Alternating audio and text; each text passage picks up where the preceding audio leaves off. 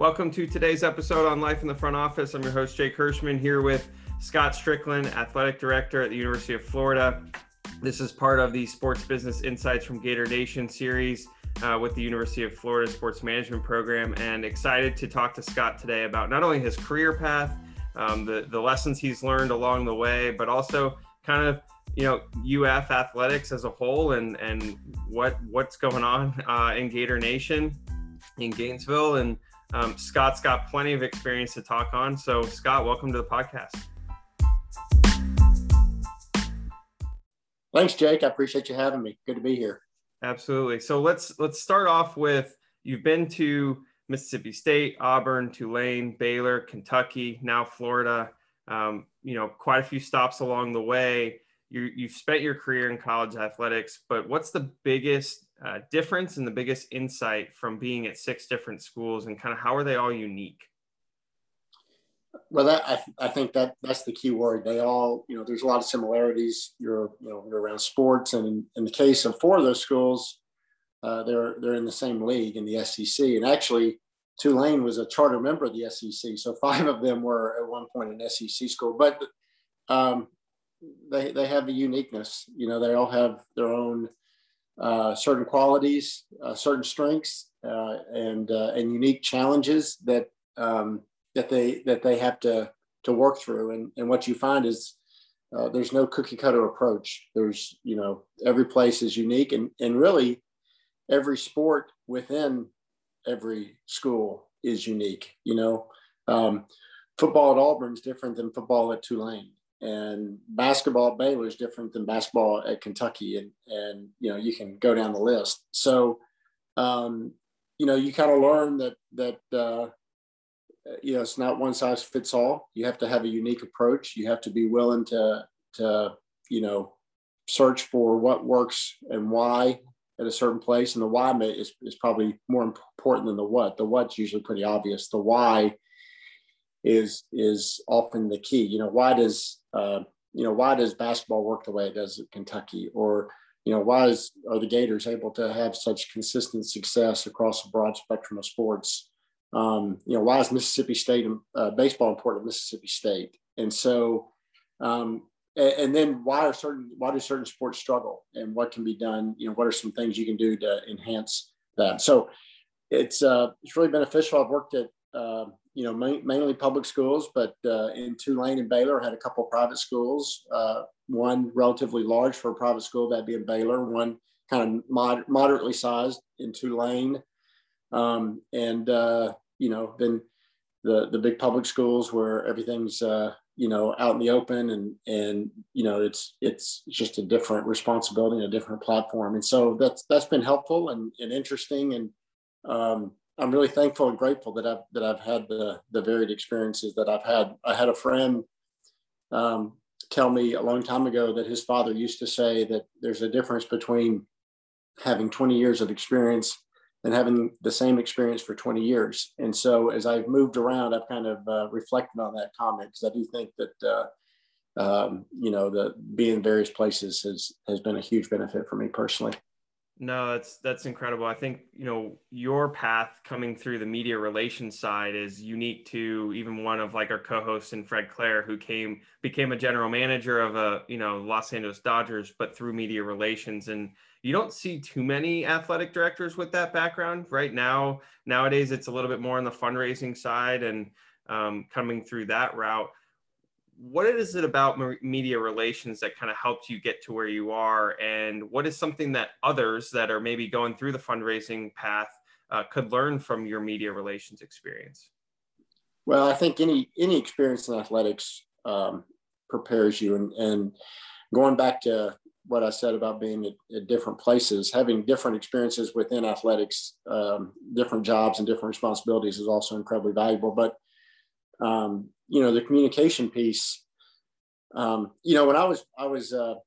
transitioned out of communications into, I was going into a more administrative role, but had some fundraising responsibility when I left Kentucky and went back to Mississippi State in the late 2008. I was kind of reflecting on certain things you have to do in communications. You have to build relationships. You have to craft a message. You have to sometimes have difficult conversations. Those are the same things you do in fundraising, right? You develop relationships, you craft key messages, and you have difficult conversations. And the difficult conversations in communications may be going in and telling a high-profile coach, you're going to get asked this, and we need to come up with a good answer, or have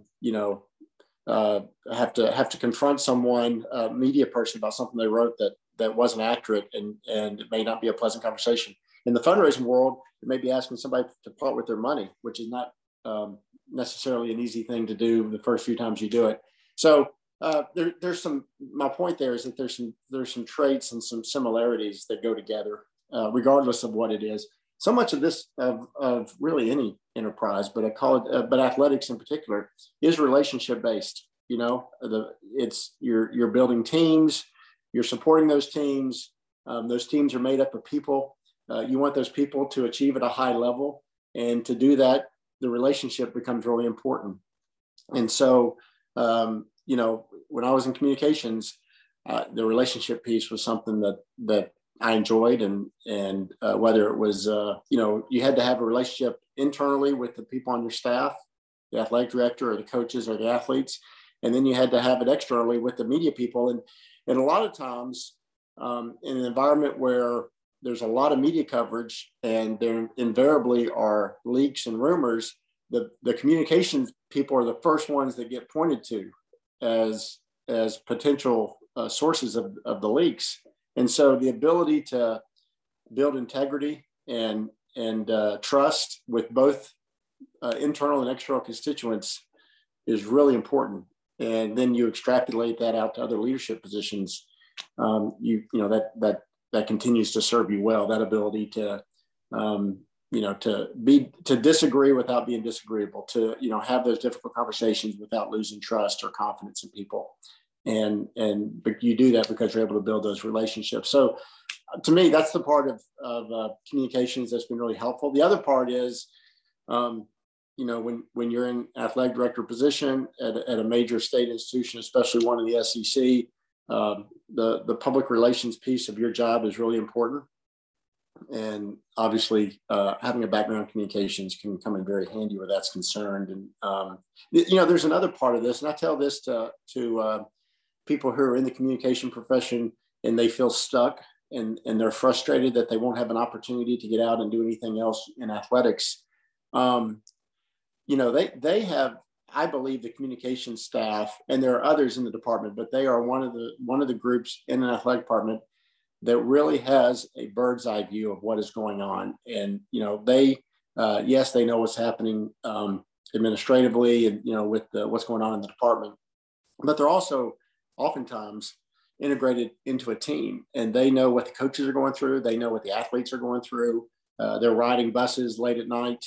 They're making the road trips, staying in the hotels, and, development people work incredibly hard also, but they're not ingrained in a program in the same way. And so I have felt during my time in a senior level position that has helped me kind of understand where coaches are coming from maybe differently than someone who had never ridden the bus or been on long road trips with the team and been in a day-to-day environment with teams. Yeah, beautifully put. I mean, I think the two things there, right? Crafting your story, however you need to craft your story from a transferable traits and skills perspective, no matter what, part of the career path you're going through. And then also, to your point, being able to kind of see through a bunch of different lenses and perspectives, right? To understand where other people sit in their shoes, I think is incredibly important as you kind of embark upon your career journey. And regardless of where you are, you mentioned the teams and coaches and kind of how the programs, tick per se, right? What's the biggest challenge in hiring those head coaches when a vacancy does come open, to make sure that you are kind of setting that foundation for, the foreseeable future in that sport within your department? Well, so much of that is about finding fit. And really, that's not just finding head coaches. That's anytime you bring anyone into your organization, are they the right fit? I read a Greg Popovich quote one time. Obviously the Spurs are known for having a great culture within their organization, and he was asked what kind of people they look for. And his response is, there's a lot that goes into it, but basically you want someone who's gotten over themselves. And I think that's just so beautifully put. Someone who takes what they do seriously, but doesn't take themselves too seriously in the process, and they can laugh at themselves. Their ego is in check. They understand the broader mission, and they want to be a part of something bigger than themselves. They don't want it all to be about them. And so, it goes back to fit, and that's not always easy to identify during a search process, especially a high-profile one where you're worried about doing it in a discreet manner. But that's to me, that's the biggest challenge is, can you find someone who comes in and fits your organization and fits, is the right kind of person with the right kind of values and character, because you're hoping to make a decision that's going to be long-term, right? You want to get, to be long-term, you have to win, and you have to do all the things that the fans care about. But, for it to really be a healthy relationship long-term, that fit is critically important. Does the school that you're at matter in terms of whether you're an alma mater or you played in that conference, or, the background of coaching experience? I think it's certainly, again, you're looking at the resume as a blank slate, kind of with everyone, but as you've been at different stops and you've interacted with different coaches, do certain ones work better in certain areas, certain places? Jake, I really don't think they do. You're talking about labels, really. Are they an alum?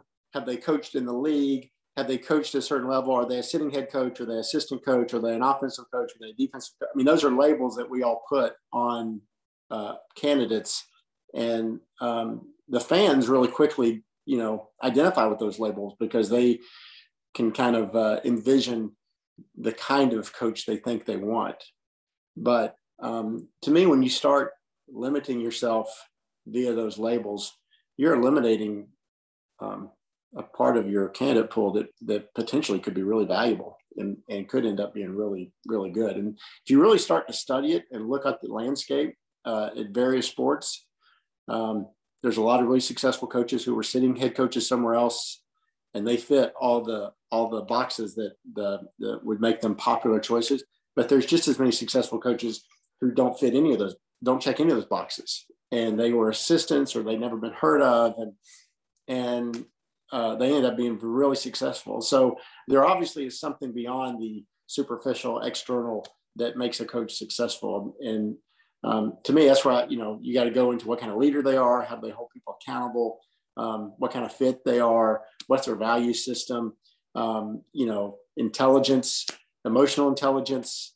There's a lot of things that go into being a successful head coach that is probably more impactful in the decision-making process than what kind of background they have from a superficial standpoint.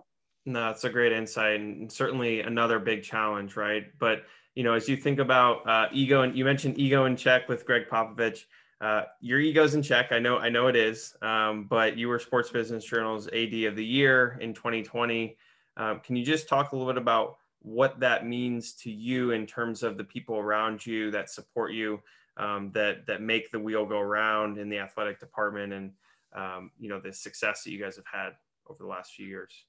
Well, on a personal level, 2020 was such a bizarre year, and that probably nothing illustrates it more than that award, because I don't know how you make that. I don't know how you choose that. There's so many talented people in our profession that were more deserving.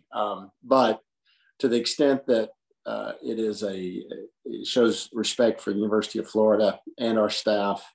That's the only way that we're able to have the success we do, is we have an incredible staff.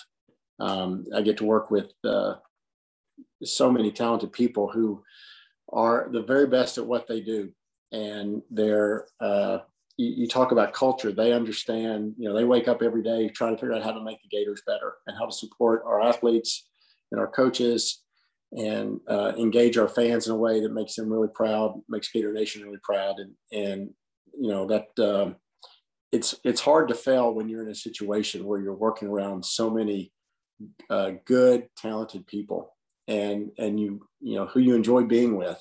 And there's none of the we have a remarkable department. There's none of the there's no infighting. There's no intrigue, behind the scenes. There's no rumor, gossiping about what's going on in the business in the office setting. It is a group of people.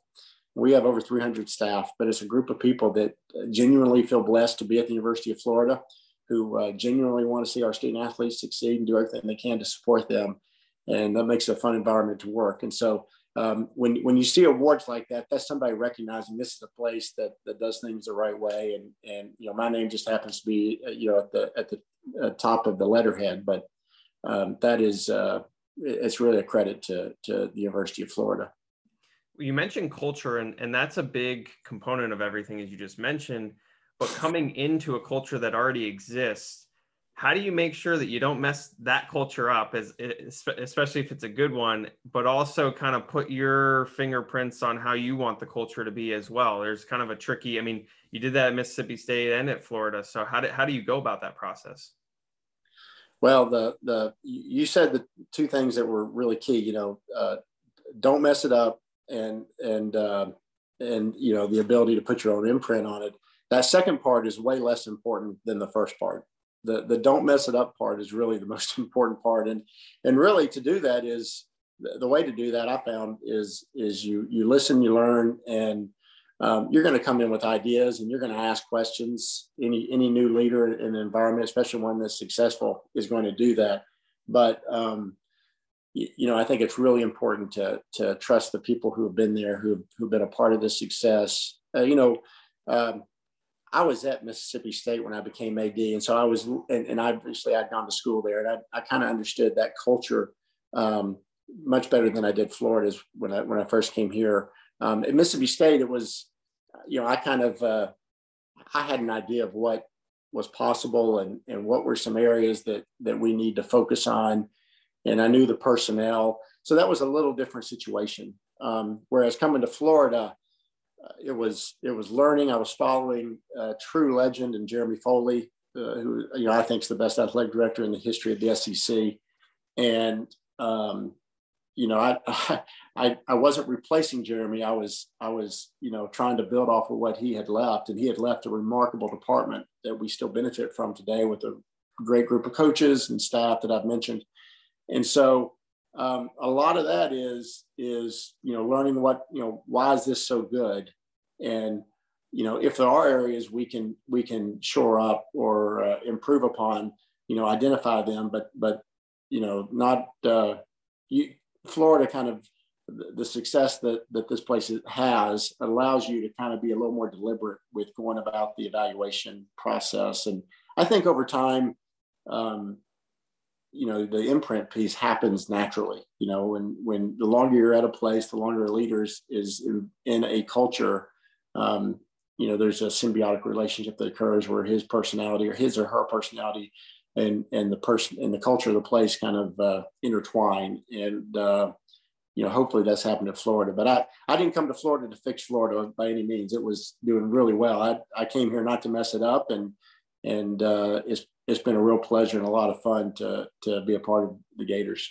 It's a good problem to have when you're just trying not to mess it up. So it's, I think, obviously the career that you've built, you have that ability to come in and listen and learn and engage in the right way. As you think about all of the things that you have accomplished to this point, and certainly there's many, many more for you to do so, but when you think about legacy and the word legacy, what does that mean to you, and what do you ultimately want your legacy to be? We talked about labels with coaches, and yes, you're the athletic director, but that's another label, right? So what do you want your legacy to be when people think about what you've been able to accomplish? Well, and this is not false humility. I really believe this. Championships are won by players and coaches.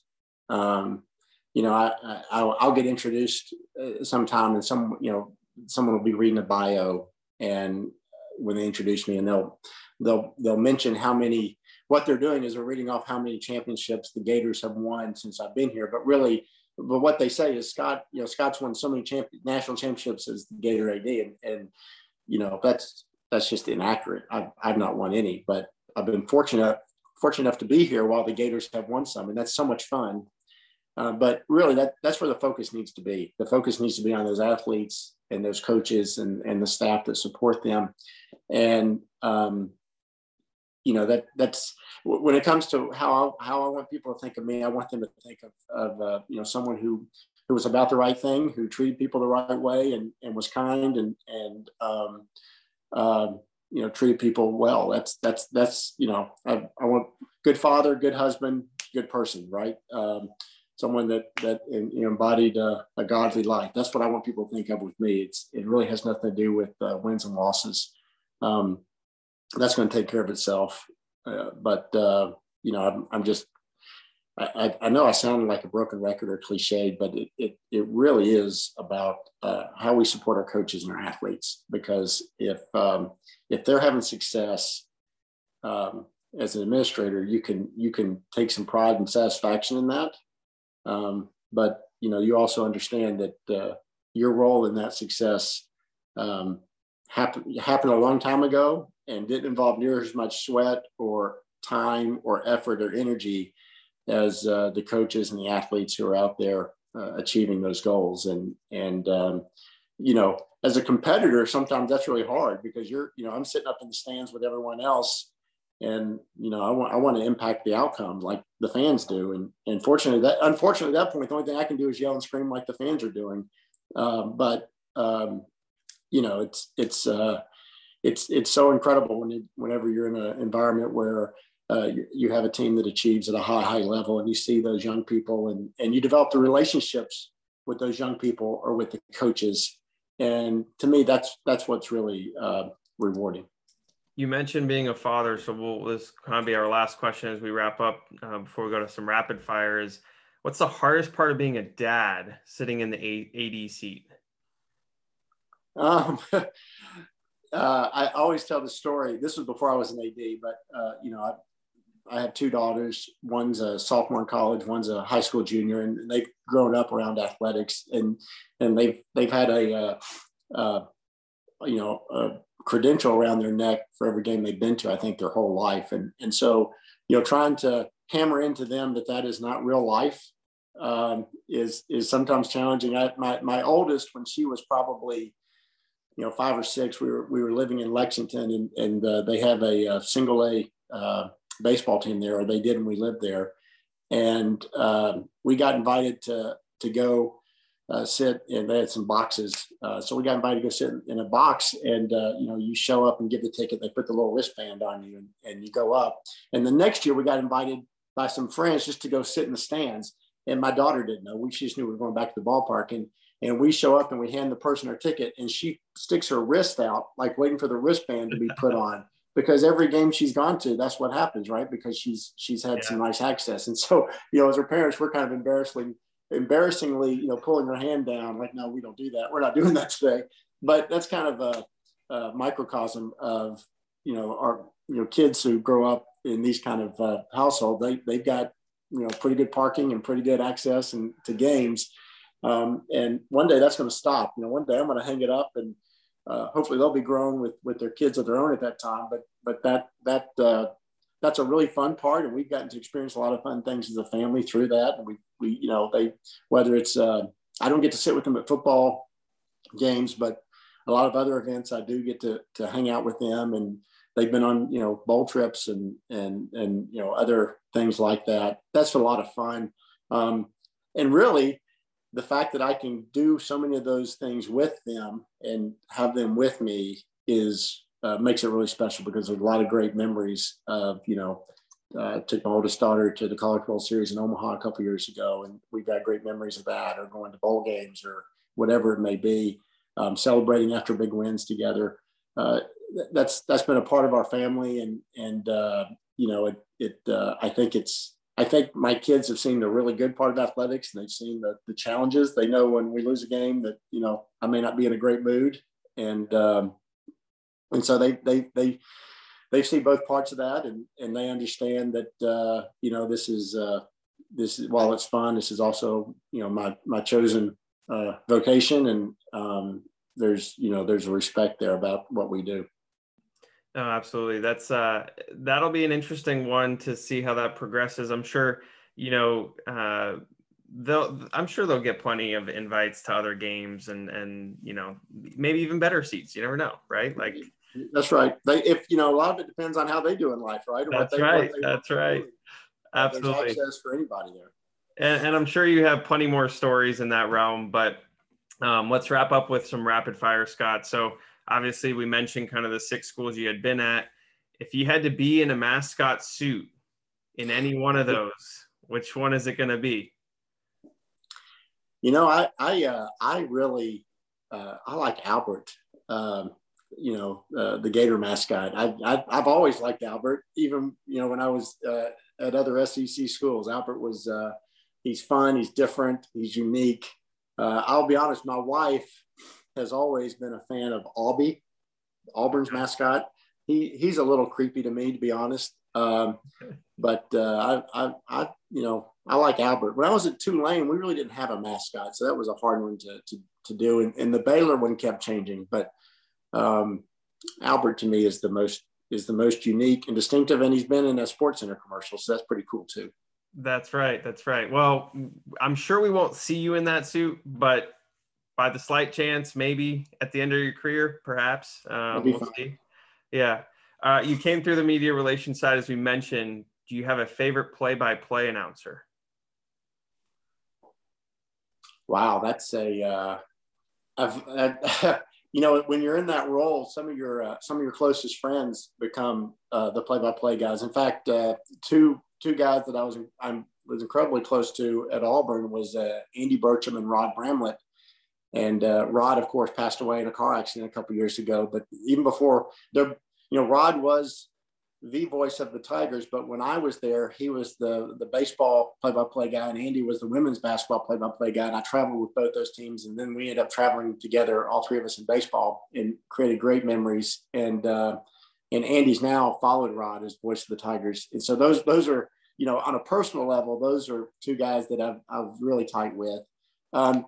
Mississippi State, we had a guy named Jack Crystal who was legendary and, called games for 50 years and was just, he was iconic for that school. We have a guy here in Florida in Mick Hubert who has kind of reached that status as well. He's done it over 30 years and has a really identifiable call and voice and is a pro's pro. It's just the best of the best. But this is not someone I work with, but probably the two I enjoy the most. One was a guy named Kaywood Ledford who did Kentucky play-by-play for years, and his ability to call a basketball game. And I never got to hear him do a lot, but I've heard a lot of clips. He would do something that I think all really good play-by-play guys can do. He would economize his words, yet create a really vivid picture. And by that, I would mean he didn't have to say a lot for you to have a really clear picture painted. And he would do it in a very conversational way. If you ever get a chance to go on YouTube and listen to Kaywood Ledford call basketball games, and basketball is not an easy sport to describe because of the flow. He was remarkable. But my personal favorite, because I grew up a Cincinnati Reds fan, is Marty Brennaman. And he also had that ability in a baseball game. And Marty was a really good basketball broadcaster too. But in a baseball game, he had the amazing ability in a very conversational way to tell you what was happening without over talking. And he had a great voice. And anyway, so that's way too much on broadcasters for rapid fire, but that's a fun topic to talk about. Yeah, I think we could just do a whole nother episode on that. But you talk about communication, right? You've got 3 apps on your phone. The rest you got to get rid of. What are they? Wow. Well, I'm on Twitter a lot, so I'd have to keep Twitter. I'd have to keep is my texting app have to be one of, is it natural or do I have to choose my texting app? Yeah. I text a lot. text? I mean, email, obviously you could get on your computer. I could do without email. I text more than I email. So I'd say if my texting app doesn't count, I'm going to say my Twitter. I like keeping up with the stock market just because that's kind of fascinating. It's a daily scoreboard in somebody else's world. So I one of the stock apps, and I have that note. We all have that notes app on our phone from Apple, and I end up. I've taken so many notes through the years. That's how I figure out what I don't have a diary. I look up and search in notes a name, and that pops up what I'm looking for to jog my memory. So those would probably be the others. But I go to church. I don't take a Bible because my Bible's on the phone. So it's amazing how many different things that you don't have to lug around anymore. I'll read books on my phone or my iPad, so I don't have to carry around books anymore. So 3 is a tough one to limit. Can I at least fill up the homepage? I was gonna say I might have to just give you the homepage next time, and we'll go with that. One slide is what you can have, but it's always an interesting question, right? It's just these days, like everything is literally in that handheld device, and it's to your point, it's a walking notepad, right? You're kind of just constantly doing something. Last one for you. There's a Hall of Famer in the family of some sort. Connected to your wife. Who's the better athlete? Between me and my wife? Yep. Oh, no question, it's my wife.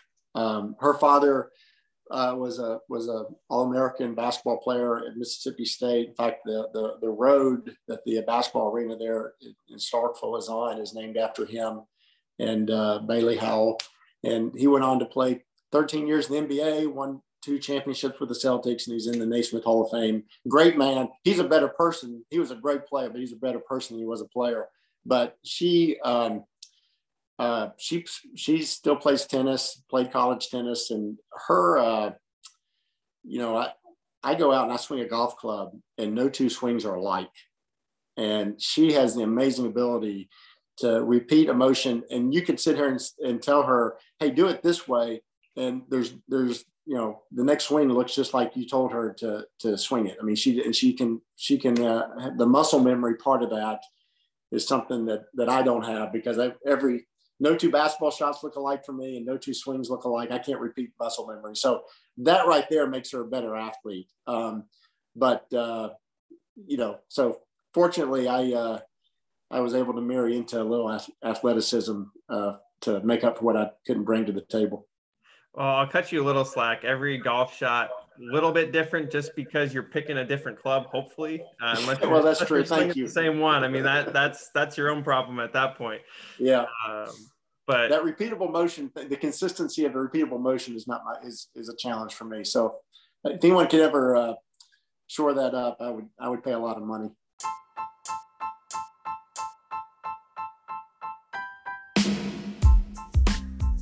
Do you have a sport you wish you could play? Like golf. Maybe? Okay. Golf for sure. I mean, I play it, but if I could pick one sport to excel in, there's no question it'd be golf. What a fun sport. I'm not a good golfer, and every time I'm out on the course, there's a moment where you're waiting for someone to putt out, or you're waiting for someone to hit a tee shot, and you look around and you're in these beautiful environments, and oftentimes the weather's nice, and that's a heck of a sport. It's a lot of fun. Plus you can play it well, and you can play your whole life. It's a great sport. Right. That's right. I think alike in that same vein. So, Scott, really appreciate your insights, your advice, your perspectives. Really enjoyed the time on Life in the Front Office today with Sports Business Insights from Gator Nation. Appreciate it. Thank you, Jake. I appreciate your time, and go Gators.